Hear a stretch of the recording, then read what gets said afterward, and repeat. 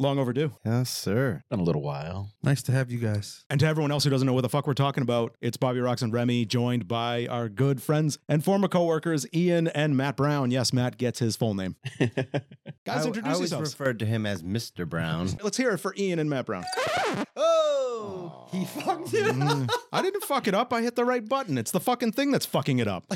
Bob's getting spicy, so I'm just going to be quiet. Good. Jesus. All right. Relax, bro. I didn't hijack your shit. What's that? I can't. Oh, you can't hear me. Oh, sorry. I mean, I'm sorry. That was. let's be real. That pad was still appropriate. Okay, so what are we here to talk about today, guys? Oh, we're going to talk about some great wrestling history, Absolutely. but I think we have a lot of ground to cover. So if it's all right with you guys, one thing I was thinking about, and I did talk about this with you guys off the air, is if we kind of start from really where, like in the 80s, for us, that's when we started watching it. That's when it really changed. It changed under more than Vince McMahon, but I think Vince McMahon was a visionary. He saw and did things that the rest of the field started to pick up on. And we can get into that a little bit more, but is that all right with you guys? We could pretty much start from when he took over. That was the early 80s, right? Well, yeah, I mean, there was 70s. right. Sorry, There was picking up like on territories in wrestling Yeah. like that mapped out the whole country. So like, Oh, yeah.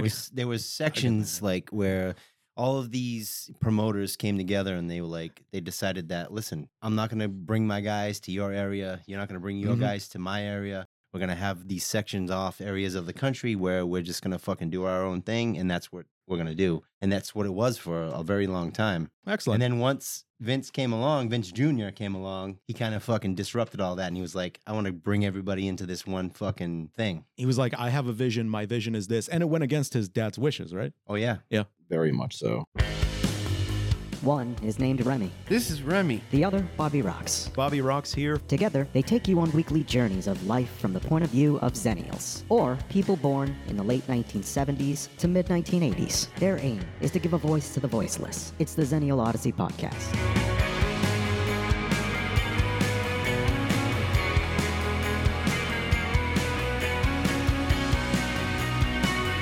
Welcome to the Odyssey.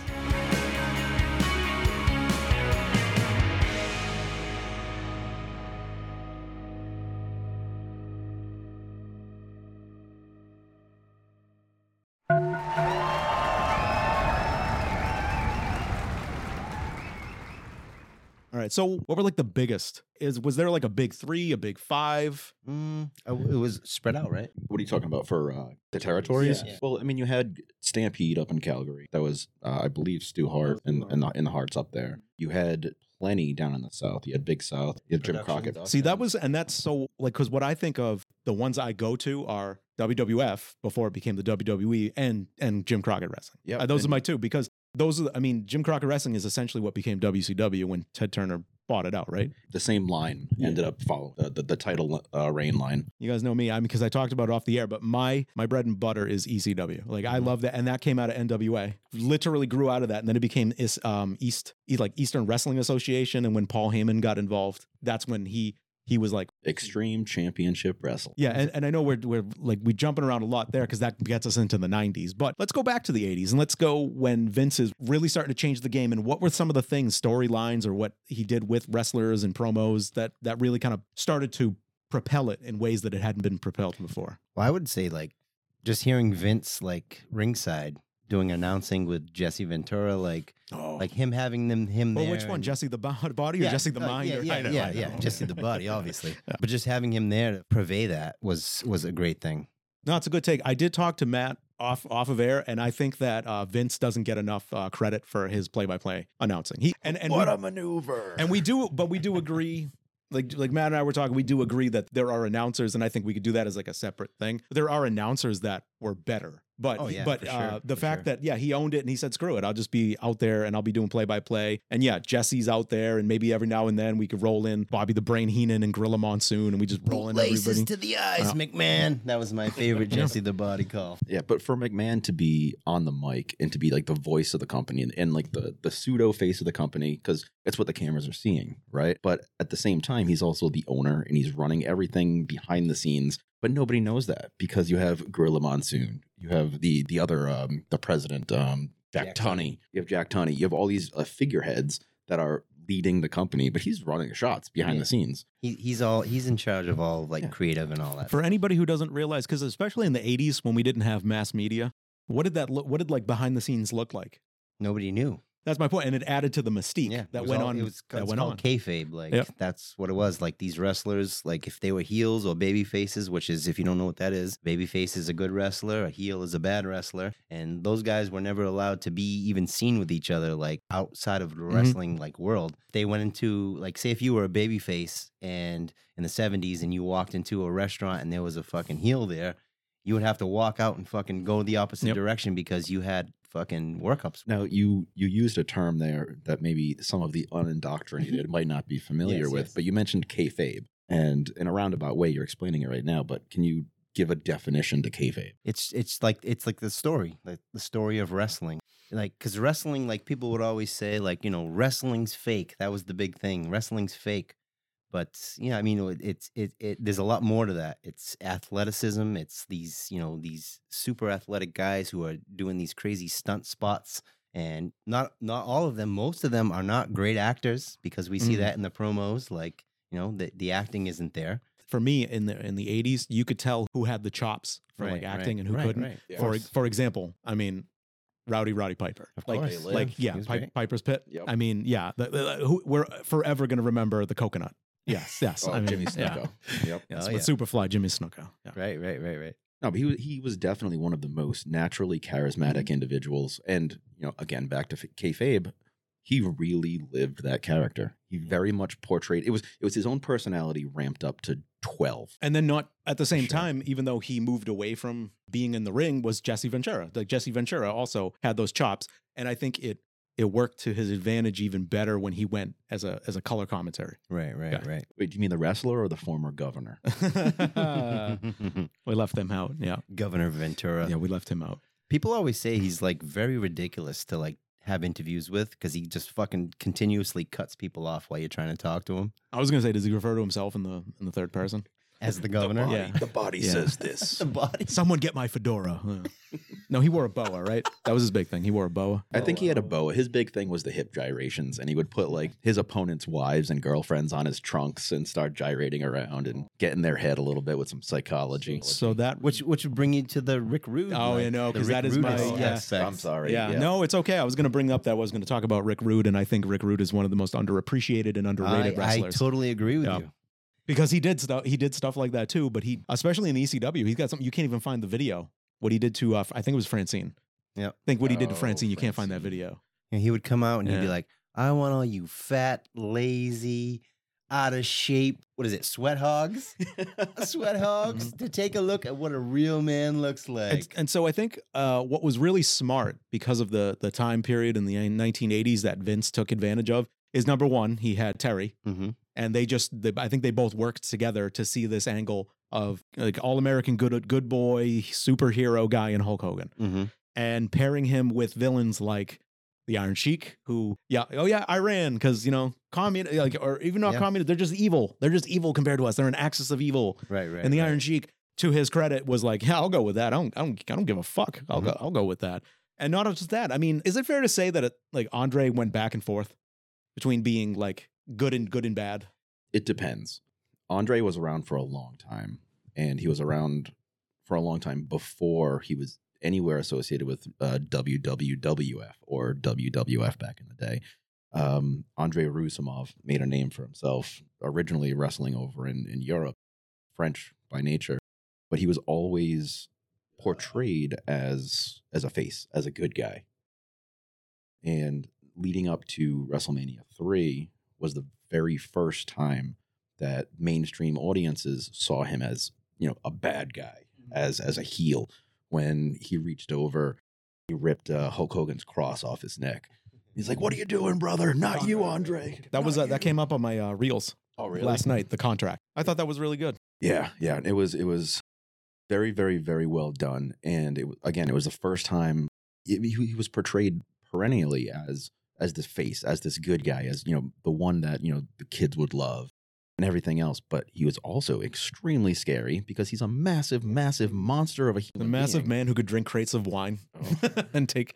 Well, he And had take, he had that massive afro, like in Yeah. the early 70s. Oh, yep. Like, and it's crazy how he was a baby face, like early on in his career. And in all honesty, this gets us into what we're talking about. This gets us into where Vince took the WWE to another level when he created WrestleMania. And by the time that, like, I'm talking about with like Hulk, was that at the Silverdome? Was that one? That was the event where Hogan lifted up the stinky giant up over his head and dropped him on his back. And didn't he like rip all the muscles in his back when he did that? So it was WrestleMania 3, and I always mix it up if it was Silverdome or Superdome. The whole point is it's in a dome. What is it? Yeah, it's one of the big domes. The whole point, my whole point there, was that it was in a. I know it was like a place where there was like 93,000 people. Yep. But that was WrestleMania 3, and it was portrayed, even though Big John Studd had done it before on other circuits, it was portrayed as the first time that Andre was ever body slammed. So that was like the moment. That's like the one big moment in like WrestleMania history that everybody remembers. Is that the first one on pay-per-view? No, the first one. What they did, or was WrestleMania 1? Was WrestleMania 1 at Madison? That was at Madison Square Garden, right? WrestleMania 1 and 2, they were backed by Trump. No shit, I didn't even know that. Yeah, so he was the first one to help finance getting WWF and WrestleMania out to like the mainstream like media, I guess you could say, because they did a lot of like CCTVs for like big house events and stuff like that. But WrestleMania 1 was the big one. He put all of his eggs in one basket, and if that failed, they would have, I guess you could say, I'm never going to financially recover from this. Right. Nice reference. Because that was kind of his break off from what his dad's model was. Yeah. Like he wanted to go national, and that's what he had to do to make that happen, was to get the back, promote that event and like have that be a success. And that's what propelled the WWE. Oh yeah, and it has one of the iconic moments in WWE history. Right. And it's Superfly Jimmy Snuka. You had Cyndi Lauper coming out. I know. And the reason I know that is like when I think of that, was it like a promo interview when like Mick Foley was going between like Mankind and everything? And he talked about like what he wanted to be was he wanted to be Jimmy Snuka. And that's when he had there's that like home video of him jumping off the like or whatever. It's when he was talking about being Dude Love. Yeah. Okay. Yep. When he was Dude Love and he jumped off to the roof of his house onto the mattress. The mattress on top of. Yeah, that was when he was like in high school. Yeah, and because he said, I forget if he said he was there, but yeah, he said for him the iconic image is Jimmy Snuka seeing him leap off the top of the cage. Yep. It is a shame that we're not recording now that we're getting into it, because I did wear my Randy Savage sweatshirt. One thing I do want to say before we get like too far into it is that we're going to get a lot of things wrong in this. Yeah, it's fine. And we're not going to remember everything, and we're gonna miss a lot. What I think is really important is like the emotional connection that comes with these memories. Oh, absolutely. Yeah, for sure. Oh yeah, I totally remember it this way. And even if I get the details wrong per se, it's still it's ingrained in you, like the experience, the lived experience. And it's so it's individualized, it's individualistic, it's subjective, but it's amazing. Of course. Guys are taking a quick intermission break. Feel free to enjoy some intermission music until they return momentarily. So, turn it up.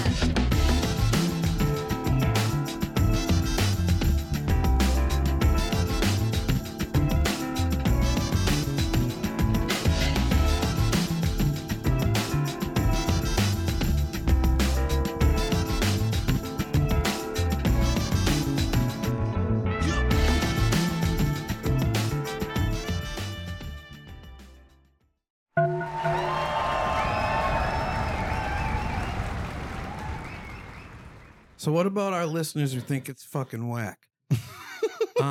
What about the people who think it's just an excuse for sweaty men to roll on the ground with each other? I think let me finish. I think it's a great take. I ain't said a goddamn word this whole fucking episode. So it'd be pretty dope if I could finish a single thought. Get it in. All right. So the people who just don't buy into it. They think it's queer, and they think that, obviously it's whole fake thing. I mean, I can even tell you it's not fake. The stories are fabricated, but the hits are real. It is what people want. But let's say there's someone who just thinks this shit is fucking stupid and wants to turn off the podcast right now. How do you get them into wrestling? I would say, like, if you're somebody who appreciates good, well, not all the storylines are good, but a lot of them are. Most of them are shit, but the real good ones are fantastic. Of course. Yeah. Well, I think that could get us into. Well, let me piggyback on the answer real quick. I would say take a step back and look at it like a soap opera. For sure. Right. I would argue that today, and maybe within the last 20 years, it's the best soap opera on television. You don't have to sit there and pretend that you're buying in, saying, oh, this is absolutely real. because it's not. It's a fabrication. It's a story that you're following. There's psychology that comes along with it.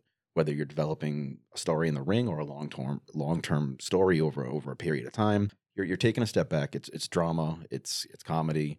It's everything. You're taking a step back and looking at it. If you convince yourself that it's real, there is something wrong, but you're enjoying it. You know, the reason I bring it up is because I'm the odd man out here, just like willingly. You guys are passionate, you know, do your thing. I didn't grow up really appreciating it. I thought I got to an age when I was younger where I was like, this shit's corny, you know, and I think that's like, you know, kids hit an age when they're like, Disney's corny. They're not necessarily right about that. So for me, it was strange. And I only found it later. It was working with a lot of you guys and our buddy Jamie, who was supposed to be here, but fuck him. I love you, buddy. But like, I realized how much you guys enjoyed it. And I found that intriguing as a dude, because it's like, okay, well, you know, what am I missing? And like, that's how they were sold to me, soap operas. And, you know, I that pulled me in, and then I got it.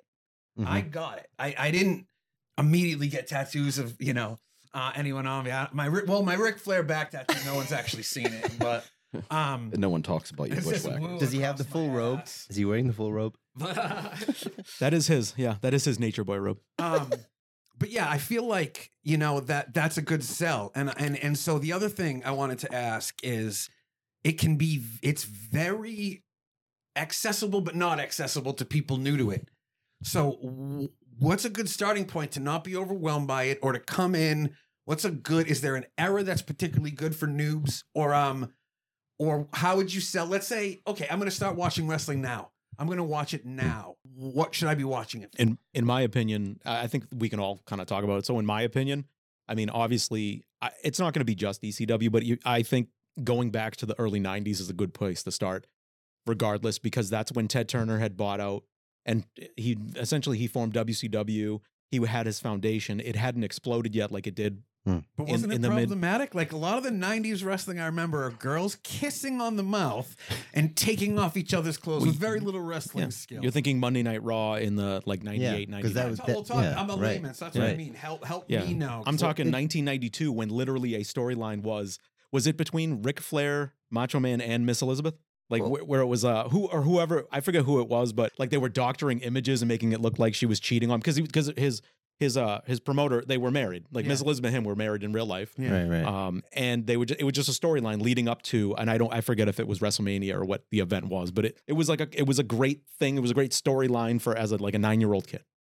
Nice. Yeah. Well, I feel to answer Rem's question, like, if you can break into wrestling at any time, because the storylines just build. So like, you don't have to know necessarily like everything that happened fucking 5 weeks and or it's 3 months before, because like, they constantly update you on things as you move forward. So you kind of learn the backstory as you're learning more of the story as it's unfolding. It's a readable story. That's the thing I have to say about the writers and performers is you can jump in and be like, oh, this guy's a dickhead. This guy's a good guy. Yeah. Everything's kind of cookie cutted for you. Yeah. So you know, okay, cool. I mean, that's the question, because there are going to be people who aren't as passionate as you guys listening. And, you know, I think that's the thing is, have your shit. Like, I think it's awesome that people have their shit. And I think that, but again, just for the people who are like, no, not for me. Because I'll be honest with you, I thought it was not for me. And then like, once I started getting into it, you know, smoking a bowl and watching wrestling is its own reward. It is. It's fucking hilarious. It's a different thing. And the sportsmanship's remarkable. I mean, I know that, you know, you see it now, but yeah, no, I just wanted to speak for the few people who might be thinking that, hearing it. Not to say that I'm necessarily them, but I understand them. I want to, and this would be my counter to what kind of what you're saying, Rem. So in 2009, and I've talked about him on here before, and I can always reach out to him to see if he wants to come on. But I'm friends with mixed martial artist Joe Lozon. Oh, right. And when he was still living with his parents, 2009, about 2 years after, he broke, and he was very successful, and he was someone that Dana White really wanted to push, because it's a great story. Here's someone with a college degree who gave up their livelihood to be a mixed martial artist. Like that's kind of like, and he was like, yeah, I want to go that angle. But he invited a mutual friend of us, to his house. Like, oh, we're having a party. It's great. And it was basically us and like 35 mixed martial artist guys. And I had many takeaways. First takeaway, they don't do drugs or alcohol. Yeah. Yeah. Yeah. So he was on the Ultimate Fighter. Yeah. Yep. Yeah, he was on the reality show where Jens Pulver, who he beat in his first match, was one of the coaches, and BJ Penn was the other one. Was he on like a similar season as Forrest Griffin, like early on? Yeah. Can I ask you a question? So what do 35 ripped men do at a party? That's what I was getting. Thank you, Rem. That's what I was getting into. So they took turns waterboarding each other. And then that's hot. It culminated, and this is again with the episode we're doing here. It culminated with two guys reenacting Bret and British Bulldog SummerSlam '92. Oh no shit! And you know what? They actually did it perfectly. Gay shit. They actually did it perfectly. Perfectly.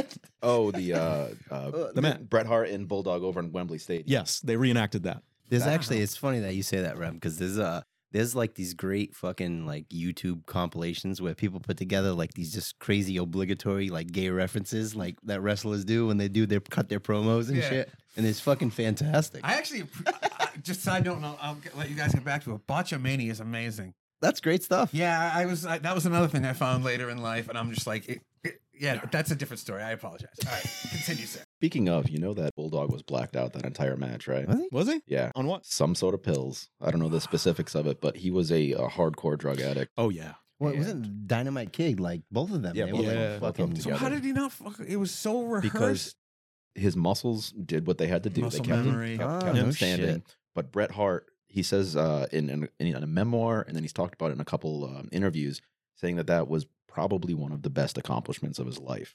Because in front of the sold-out Wembley Stadium, His home crowd. pay-per-view, Bulldog's home crowd, He's from England. Bret Hart ended up putting him over, putting on the equivalency of like a 5-star match. Yeah. No problems whatsoever. Their Made brother-in-laws. him, brother-in-laws, messed up. And that was part of the storyline, by the way. Like Yeah. the sister torn between her brother and her husband. Mhm. Yeah.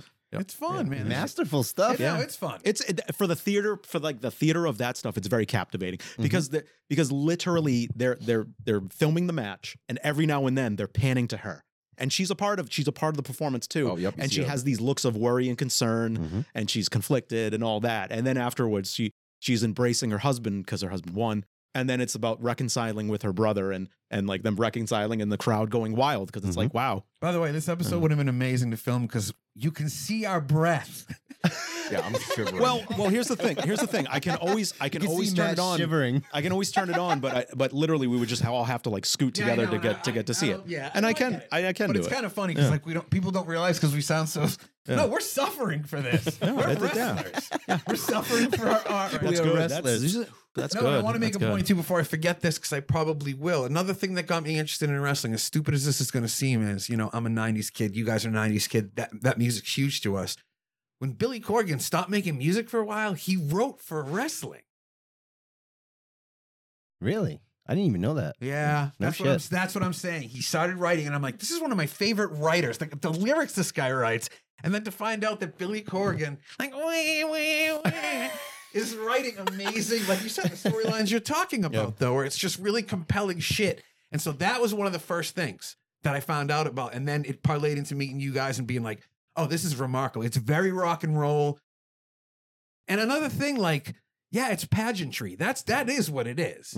For real. But my God, is it masterful pageantry? Yeah. That's all. Yeah. But yeah, I wanted to bring that up because that to me, I was like, wait, I consider myself like a cool, edgy, musician-y guy. And like Billy Corgan's writing wrestling. What's this wrestling you're talking about? And for me, kind of, It's performance Bring it- art is what it 100%. is. Yeah.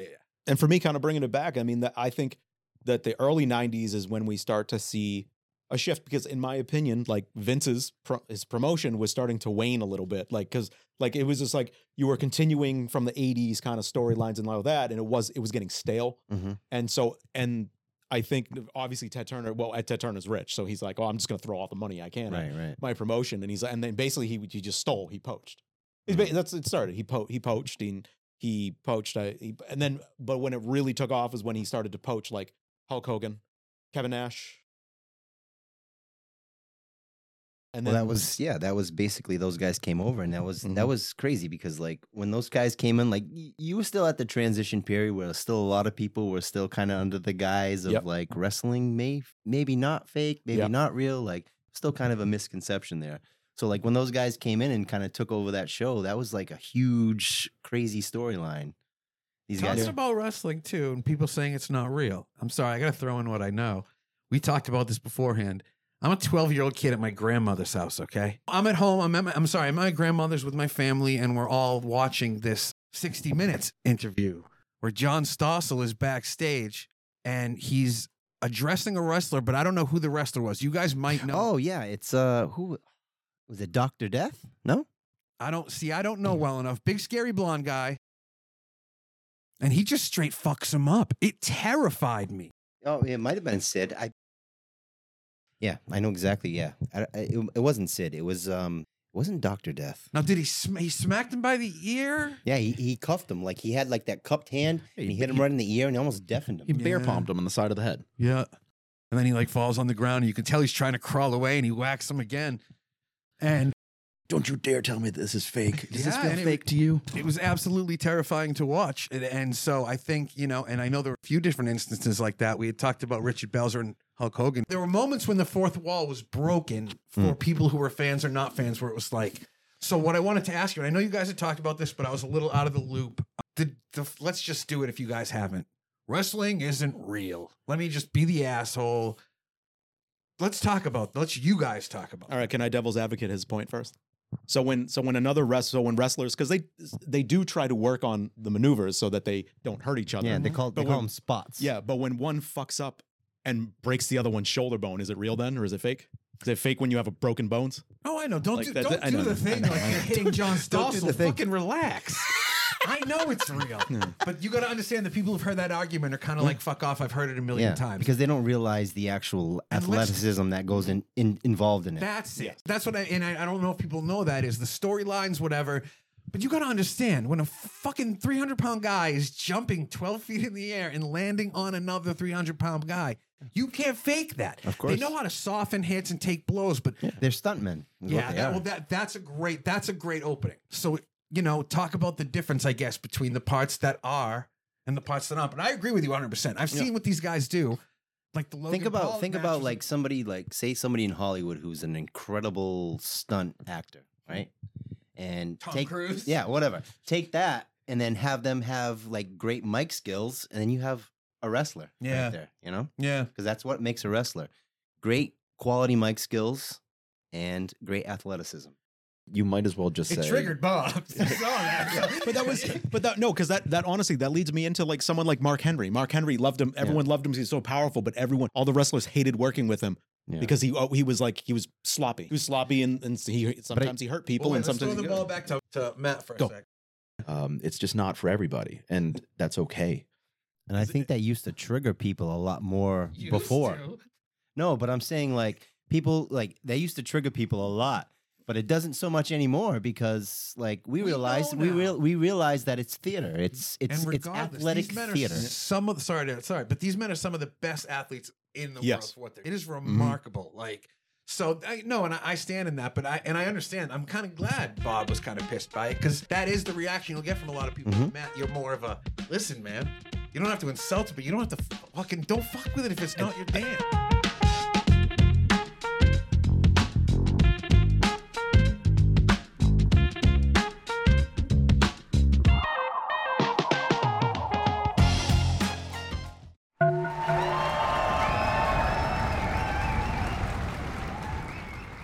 I think I'd just like to jump in here, a complete sidebar, and just let people know that we are now filming. And Oh, sweet. people can see How that it's sexy we- cold as They fuck. can see how sexy we are. Yeah, I can see how sexy our breath is too. Free coat. Matt had a moment when I thought it might have been a grand. Matt had the pause. shivers. It's fine. We're I just looked, going to at drink. my hand and I'm like, and it shouldn't be just, doing this indoors. Just in case anyone's wondering, Matt brought Steve Austin's beer. Yes. Brought Steve Austin's beer. Here, Steve. This Steve, man. don't kick my ass. Giving you a shameless plug. we're not going to be smashing this over our heads today. We discussed It's a little this. too cold. And who do you think is a perfect athlete, a perfect wrestler to show to people who think it's fake? Watch this guy for 5 minutes. Well, how about Mick Foley? Oh yeah. I was gonna say, yeah. Oh yeah. Yeah. Come on. Yeah. That you can't. And not- and I just say that's low hanging fruit. Is Mick Yeah. Foley, but it's the Yeah. epitome but of it's that. the tastiest fruit of the Yeah, vine, it though. is. It is. I was Yeah. actually gonna say, like him fucking up his body, Matt Hardy. Mhm. Matt Hardy would have been a good because before his body, he was like he took those risks. Like this may put me in the hospital, but what it's gonna do for the Also, entertainment. like, to doesn't add be on great. that, Jeff Hardy was also ridiculous Yes. doing Oh, like, yeah. off The Hardys. off of the ladder.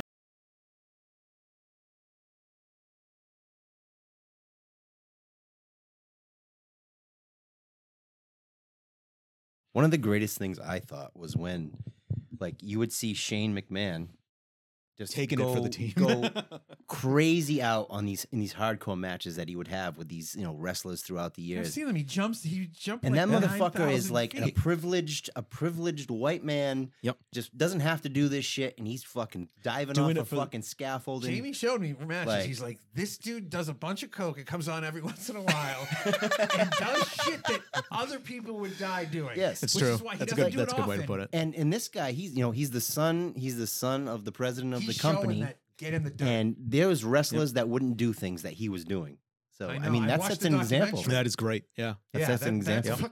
And so there is, let me say, a true element of punk rock to wrestling, despite how mainstream it's gone. Because these dudes are.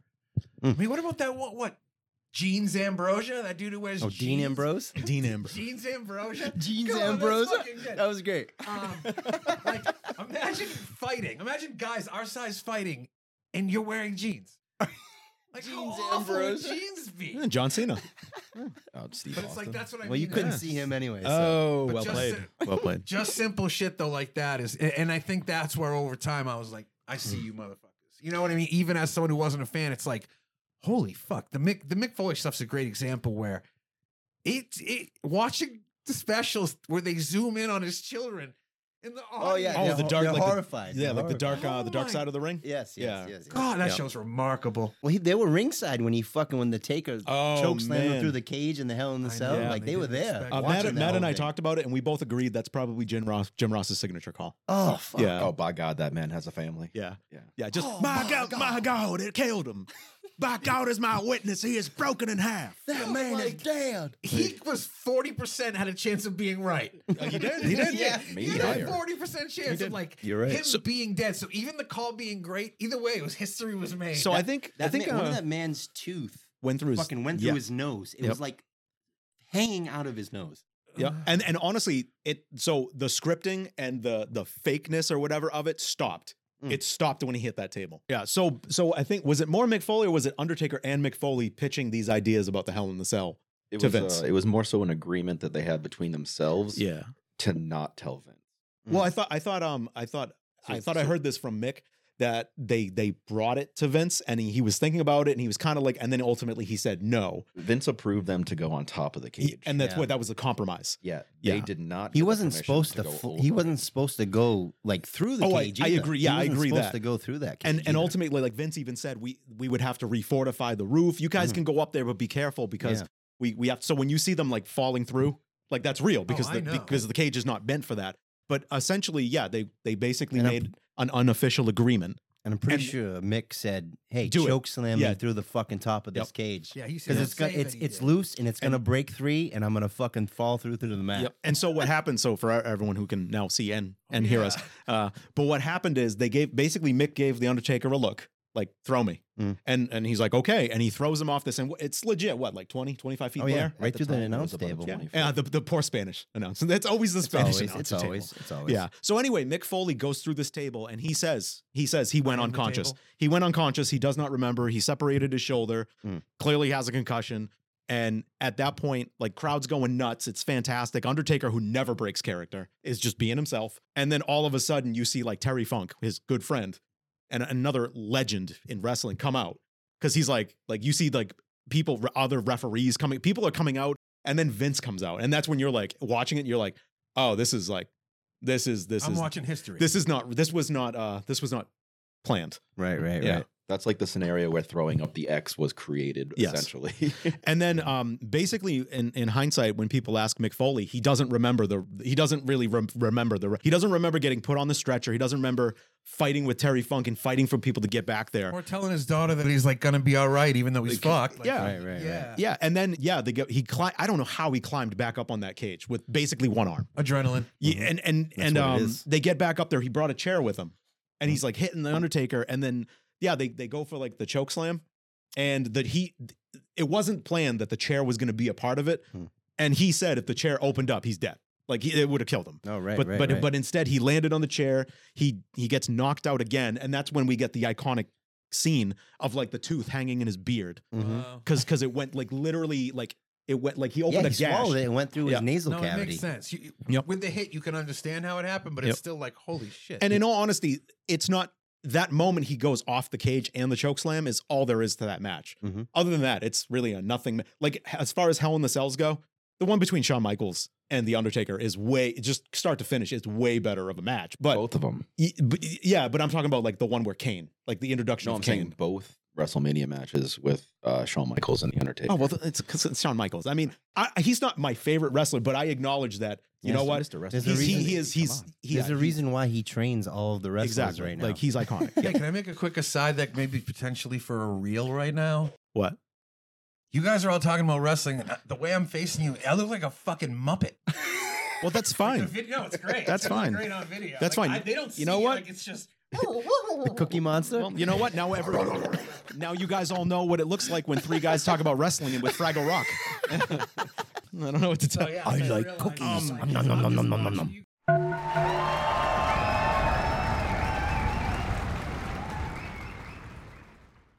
Is it okay if I bring it back to something? Because I think this is really important. Because I stopped watching wrestling from probably like 95 to like 97, 98. Why? Because it was stale to me. It was stale. Like Mhm. the WWE was stale. And yeah, the NWO was like a cool thing. And I know my friends would watch and all that. And I'd watch a little bit and I'd be like, but it's really not my thing. Yeah. I can tell you, it was a Saturday in a February in 1996 or 1997. And my brother, he's 3 years older than me. So he was probably like 16, 17. So I'm like 13, 14 years old. And he stumbles upon at 3 a.m. ECW.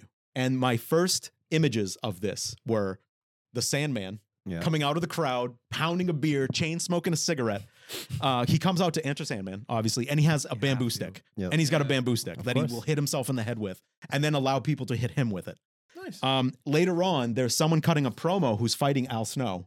Mhm. And Al Snow was this guy, he had a mannequin head and he named head on Oh, it. I know. I And- remember this. and- Stuff, but as in- much as I'm not as versed. But in ECW, everybody brought mannequin heads, like yeah. those white styrofoam heads. yeah. And he was talking shit about it. And all of a sudden, out of nowhere, the whole crowd, 2,500 people, just pull out these heads, and the heads are going nuts. And then Al Snow comes out of nowhere. And then next thing you know, like the stage is getting pelted with these things. And I'm like, what the fuck have we found here? This is like amazing. This is amazing. rare And gem. ultimately, what we found was Extreme Championship Wrestling. Right. Is that when shit got bloody? Well, yeah, that was Yeah. that was the immersion of like the first Yeah. I would say promotion that started to semi compete with the WWF. You know, And was the bloodiness? I could be wrong here. You know, I'm trying, but is the violence that sort of became a little more prominent with blood and stuff? Was that a direct result of some of the Asian wrestling leagues? Yeah, I'm curious if it's a result of anything or it just became because everything in the 90s was more extreme. So let's go back to was it 1997 or 1998? The mass transit incident. Oh yes, I thought it was a I little know earlier. about this. Or I 96. thought It it was was, like, I thought 90. it was like 95, 96. It was 96 because the first pay-per-view was going to be in 97. Can you? Okay. Could you potentially cut in footage? I think I'd have to worry about copyright to all Okay, that yeah, stuff. I yeah. mean, But I know every anyway. now and then Rem's like, we need to play this song. And I'm like, but I don't have the royalty. I don't pay royalties to it. So I'll do a I shitty can't. cover. Yeah, but I- to be I fair, can't. that's not exactly footage I ever want to watch again. So for Right, everyone right, here, right. it actually happened. We're all in Massachusetts. It's appalling. This actually happened in Revere. It happened, It it happened in Revere, Massachusetts. Matt, I have a good grasp of it, but what's the back? Wasn't it like the backup to the backup that was going to take on New Jack? Like And he was the backed son out. of somebody, right? So I'm not extremely well versed. What I do Okay. know is that he was billed as a local jobber, basically. Oh no, I'm talking even before that. Like New Jack was supposed to fight somebody, they had to drop off the card. Yeah, and then there was the backup had to drop off the card, and it's kind of like, well, we're stuck. Is there basically anybody And here? basically, that has this any guy training? came with his 17-year-old 17. son, and said he was 21. He had fake IDs. He said he had trained under Killer Kowalski. Mhm. And like now, granted, like you've said to me, like shame on the promoter for not doing their due diligence. But like, okay, and yeah, this 17-year-old was like 350 pounds. He didn't necessarily look like a 17-year-old, but Acted like one. yeah, and they asked him what his angle was, and he basically, and this is for anybody who lives around here, he basically dressed like an MBTA worker, which is that's the subway system for Massachusetts, and he's called himself the Mass Transit. And It's kind of brilliant angle. Sorry, and now let's but it get is. now behind the scenes, because I've watched things where wrestlers who were there, they said he came in and he was acting like he was king shit, and it rubbed them the wrong way because there's an etiquette. You're a new guy. We don't even know who you are. Like, And then introduced one of the craziest wrestlers in the ring. No, not just that. No, not just that. Not just that. He went up to New Jack, and for anyone who doesn't know, as Matt would say, there are times in New Jack's career where he has tried to kill other wrestlers. He has tried to. Did he smoke angel dust? He probably did. I mean, I wouldn't put it past. But him. anyway, this young man went up to him and he asked him if he could blade him. Blading, by the way. So you asked. I'll show you. So yeah, Remy asked like basically what blading is when you make yourself bleed, and what the typical like trade thing was is you'd hide it under your tape. And head wounds bleed. You'd hide like a razor blade, and then when nobody would have the attention, you kind of get it out and you do like a quick like that. You fall out of the ring to the floor. Yeah, and use a razor blade because it's so sharp and it leaves such a fine cut that it heals very quickly. And for anyone who doesn't know, head wounds bleed. Times. Like head wounds bleed A lot. So, but the one thing you never do is you never ask somebody to blade you. You blade yourself. Yeah. And of all, you would never ask someone like New Jack. You would never ask anyone like New Jack. Thug. So anyway, the match goes on. It's a tag team match. It's really just a shit show. Him and another wrestler, they go out. They're out in the crowd and they're wrestling. And New Jack is in the ring. And when he would come to the ring, with trash cans filled with weapons. Mm-hmm. Like his iconic thing was he would always break an acoustic guitar over someone's head. Like that was and it was filled with powder. And he'd do this thing where he would like rockabilly, like he was playing it, and then he just nail you with. So anyway, he's doing all this crazy shit, and then out of nowhere, I believe he pulls out an X-Acto, he pulls out like a box cutter, not like a razor. He pulls out the box cutter, which is like a razor blade. Warning for people that don't Which is like a razor blade this big. He stands over this guy and he starts gouging into his head. This kid. And he's gouging into his kid. He's gouging into this kid. This kid is legit, like letting out those blood curdling screams. His father runs to the stage and is yelling, he's a minor. 17. He's a minor. He's minor, all this. And next thing you know, like things stop, but New Jack doesn't. No. And by the way, it's very hard to find this footage. All you can find is when the paramedics come into the ring. That's the footage. Like you can see the blood gushing out of his head, and the paramedics are applying when it had like him holding the kid's head to just cut his Straight fucking gashing him brain up. out. Yeah. And the paramedics are working on them. And at one point, New Jack grabs the microphone and he's standing over the paramedics and he's straddling the kid. And he turns to the crowd and he's like, "Oh, he's only 17? I don't give a fuck." and just gets out of the ring like that. So the reason that I bring that up for a lot of reasons, but so ECW was about to get their first pay-per-view. Okay. That is a huge deal. This father and his son, they brought criminal charges against New Jack and they brought civil charges against ECW. Even though they raised the hand to go in the ring, yeah. And because of that, pay-per-view said, "Nah, you have to figure that out Yeah, first." they're not going to touch them Yeah. at that point. And it goes beyond just losing a pay-per-view. That could have folded ECW. Like it was on the verge. Yeah, that like was scary, man. yeah. And ultimately, in a Massachusetts court, the court found that they were fraudulent in what they presented, so they brought it on themselves. Yeah, no, I agree. You lied. On the civil and the criminal against New Jack. Wow. Did they see the footage? Though? Yeah. God damn. Well, with New Jack, I think of two other specific incidences. One, again, small auditorium or whatnot, going up against a nobody. Pulls out a knife from his cargo pants, stabs him 16, 17 times in the middle of the ring, and was okay with it. Thinking this is normal. Yeah. I'm a normal human being. He was a bad man. You can watch that? He was a bad That man. is on YouTube. Yeah, he was a bad man. I don't know. Wow. He was just in the middle of a match. It might have been a stabbing hardcore Mhm. match. I don't know. Yep. But everything was a hardcore match with this man. Yeah. Of course. Yeah. Reaches into his cargo pants, pulls out a knife, and just stabs his opponent like 16, 17. You know where I go, Matt? Oh, and he used like not the whole blade, right? But That even was his so, excuse even- for But it even doesn't matter. so. It was Even just shanking, so. just over and Yeah. over and over again. And the guy's trying to like crawl away, get away from him, and he's just stabbing him. How did another stupid question? How did he not get in trouble for that? I'm sure he did. Yeah. I would Okay. say. Yeah. Okay. But so Matt, I would hope the man pressed charges at that yeah, point. so the one I go to is the scaffold match. Scaffolding. Yeah. So basically It it was was 6 stories of yeah, scaffolding. Scaffolding setup. This is the 6 one I stories in thought, there. yeah, that I heard and about. the Might who have was he even fighting in that one? I don't remember his name, but it was a big boy. Yeah, and the guy basically said was it the Colorado kid. yeah, maybe No, they had heat going back Axel and Rotten, forth. Yeah. Balls Mahoney, wasn't that? Who it was? Oh, I think it was. Might have been I think it Baltimore. was. Yeah, I Ian think with yeah, a deep cut. yeah. But he afterwards he said like there was a point where the whole point was you were supposed to break each other through the scaffolding because it's tables. It's those tables that just break And he easily. just threw him. And once you go through a certain amount of tables, you win the match. But at one point, they're 60 feet above the floor, Mhm. and he said he was trying to throw him off 60 feet. after he tased him, Yeah. which wasn't planned Yeah. ahead. It wasn't a Yeah. spot. He went ahead of rogue a time. lot. Oh, I'm not going Yeah. home to watch all this guy's matches. Yeah. What are you talking about? Yeah. That's not gonna happen. And I'm glad we kind of brought that up because Wow. that is as extreme as ECW got, but there were a lot of things that ECW not in a did. good way. No, not in a good way. But So wait, is any publicity bad publicity? It's called earned publicity. When Yeah. did New Jack stop? What Or made him earned stop? advertising. When he retired. Or no, actually Yeah. when he died, because he died like 2-3 years ago. Yeah, 2 years, last year or the year Yeah. before. And he would come on and do shoot interviews Yeah. about fucking wrestlers Yep. he wrestled with and talk shit about them. Yes. Wow. Yep. Wow. Yep. So anyway, That's what it's called, going into business. Yep. For yourself. Yeah. Holy Going So, into yeah, business for yourself. ECW brought me back because ECW, I believe, changed the game of wrestling. I think it does now get a lot of credit for it, but in the moment it didn't. Like the fact that like the Attitude Era, would the Attitude Era have happened without ECW? The influence of ECW and the wrestlers that came from ECW. Yeah, no, that I think that's what kind of like that was a spark for it. Yeah. Yeah, for sure. Like if you think of, because most people, it would even be like, if they don't know enough about ECW, if they went on YouTube right now and you were watching things, you're like, oh, hey, that's Raven.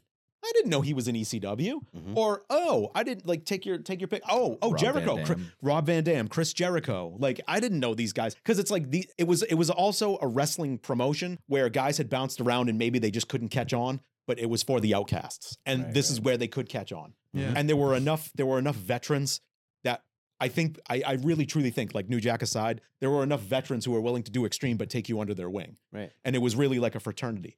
And there were a lot of times, because it was a financially strapped promotion, that like they wrestled for free. No, I think that's a kudo to them. You're thinking of the Four Corners match, huh? No, you know what I'm The actually leather thinking strap. of? This is how insane I am. I want to be like, oh, guys, again, if you're just tuning in, we're not on cocaine. We're just trying to keep warm. Keep warm. Yeah. Just thought I had to, like, seriously. Well, maybe I am on cocaine, but you know what? If I am, it's a lot warmer for me. Okay. I just had to say that because you're like, damn, these motherfuckers today. No, we're passionate and freezing. That's all.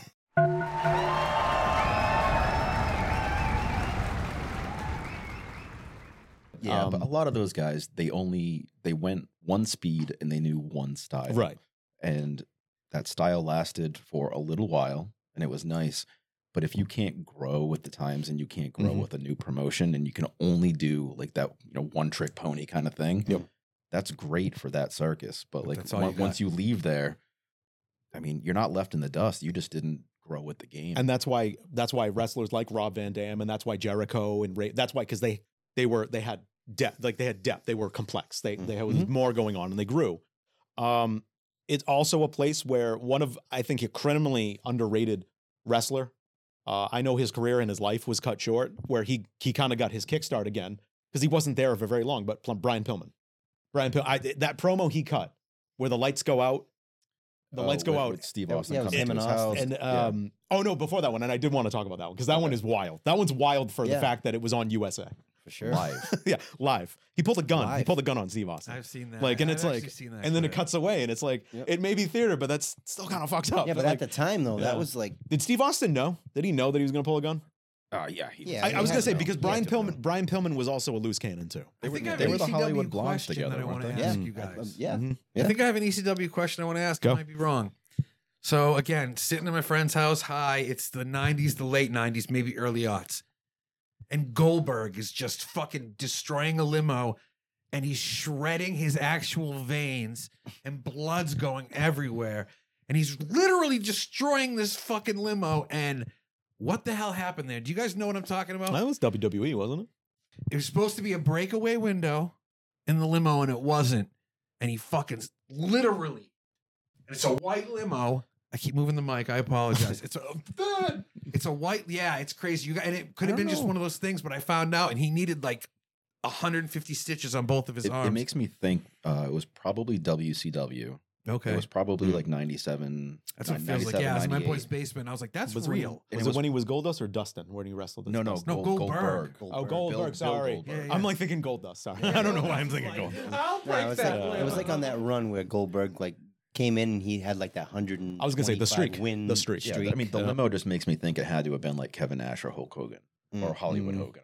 say at the time. Yeah, I'm surprised that I actually like somehow. Yeah, but I caught that. Check that out if you get a chance because it's terrifying. It's again, shit terrifies me. That terrifies Well, me. there was a great match. I forget where WrestleMania was, but it was called the back lot match between Roddy Piper and Goldust, where they like kind of fought in the back lot behind the brawl. studio.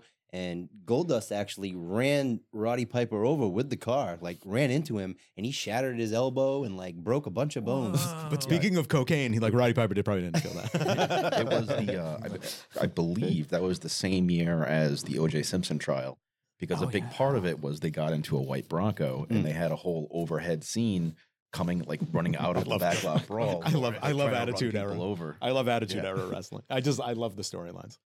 Mark Henry gets May pregnant. May. It's like a 75-year-old woman, and she gives birth to a hand. Yep, Like a gelatinous hand. yeah. Oh yeah. God! So I have a question. I think I have a question on that note that'll send you guys on what could be an interesting tangent for you guys. Okay. Yes, at Raw 25th anniversary, the hand did come back. I'm done here. He was You and me are on something here. he was all grown up. He was a big hand. Yeah, He thanked everyone. He had a child of his own. Yeah, a little tiny hand. he was training under Killer Kowalski.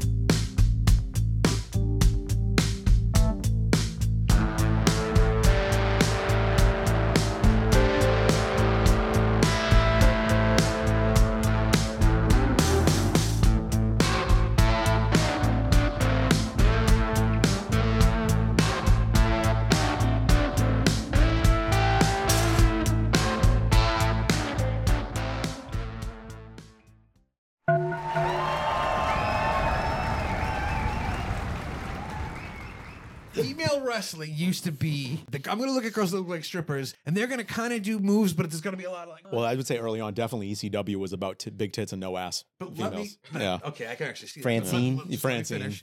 But now it's amazing. Now I see what the women do now. So when was there a change? When did that happen? Because not to undermine people who did it in the '90s. I know China, you sucked. I know everybody was like she wasn't a good wrestler. Everybody knows Would that. you say Sable? Would you say Sable's around the time when it changed? She was just a look. That's what she was. I'm just saying, like she started, and then they started to bring in like Yeah, Trish Stratus and all these Stratus, people. yeah. Yeah, if Vita. you're going for that Yeah. era, But like I mean, Snoop Dogg's little niece or whatever who's wrestling right now? That's Sasha Banks. she's fucking nuts. She's so good. She's the highest paid entertainer over in New Japan Wrestling right Yeah. now. When she came out and did her fucking debut in New Japan, that was like an elaborate fucking display they did with that. She's a great wrestler Yeah, though. so I mean, if you want to go back and talk about women's wrestling history, you had Mae Young, who was champion I forever. know she was like 90, right? She kept Yeah, wrestling she all was- the way. She was wrestling forever. The other lady that was with her, Fabulous Moolah. Fabulous Moolah. Luna Vachon. Luna You start Vachon. thinking Whose niece is still wrestling shit, right? you start thinking early '90s, and the two big names are Alundra Blaze and Bull Nakano. Yeah. They put on some fantastic matches that were right up there with the men as far as in-ring psychology and telling a story. Very, very, very good. And Bull, she came from Tokyo, right? She came over from New Japan. Japan. I don't know exactly what province. But yeah, Bull Nakano was the first big heel. And there wasn't like a plethora of women performers at the time. So you had Alundra Blaze and Bull Nakano going up against each other once a year or twice a year Yeah. on big shows or whatnot. But yeah, you had Luna come in, Luna Vachon. You started to see a transition from being a side piece, being a manager. Miss Elizabeth just was a side Elizabeth. piece. I would know. Like I was just saying she the played only like a female perfect name. role. Yeah. Miss Elizabeth, it was like a great character. yes. Yeah. You know, she added to storylines. She wasn't just there to look pretty. She was That's what I part mean. of There was it. a shift. There was a Yeah. paradigm shift at one point when it's like, Yeah. well, they can be pretty and be amazing wrestlers. Yeah, but that was also kind of ahead of its time because Miss Elizabeth was best and biggest in the late 80s and early 90s. Yeah. Oh, Right. And then you had the hypersexualization period of the early Attitude Era where, you know, Stacy Keibler, Trish Stratus, Lita. Lita. lingerie matches and things like that. Oh yeah, yeah. The puppies. Oh, Jerry Lawler. Dude, yeah, the fucking some of that shit just wouldn't fly today. Yeah, but there was a really big transition towards the end of the Attitude Era where you have Trish Stratus and Lita showing that they can hang. You know, Yeah. You have Mickey James comes in. One of my favorite storylines of all time where she's Trish Stratus's stalker and like falls in love with her. Right, so it's great to watch, but they're putting on a show. That's it. They're Exactly. putting on a great show in the middle of that ring. Yeah.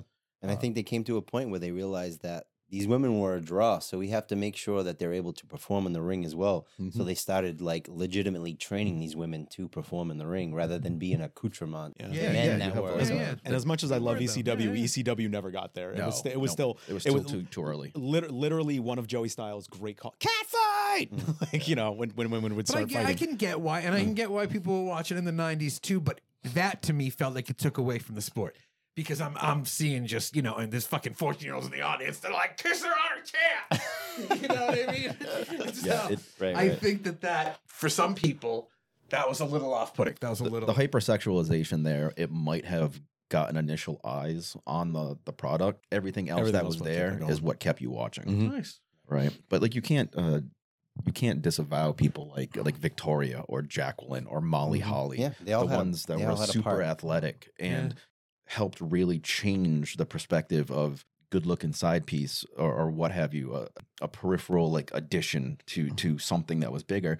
They changed it into, wait, we can actually put on a show, we can perform, we can kind of hang with the bigger guys. Let's Yeah. step up and let's do this. And it took, And they what were was it? finally given the opportunities to do it. Right.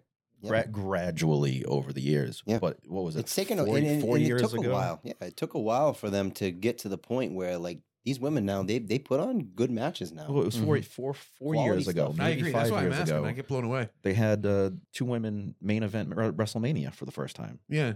And it was a fantastic match. Yeah. It wasn't just one of those like, oh hey, let's do it because it's gonna be a first. It was earned. It was a great show. And the crowd reciprocated.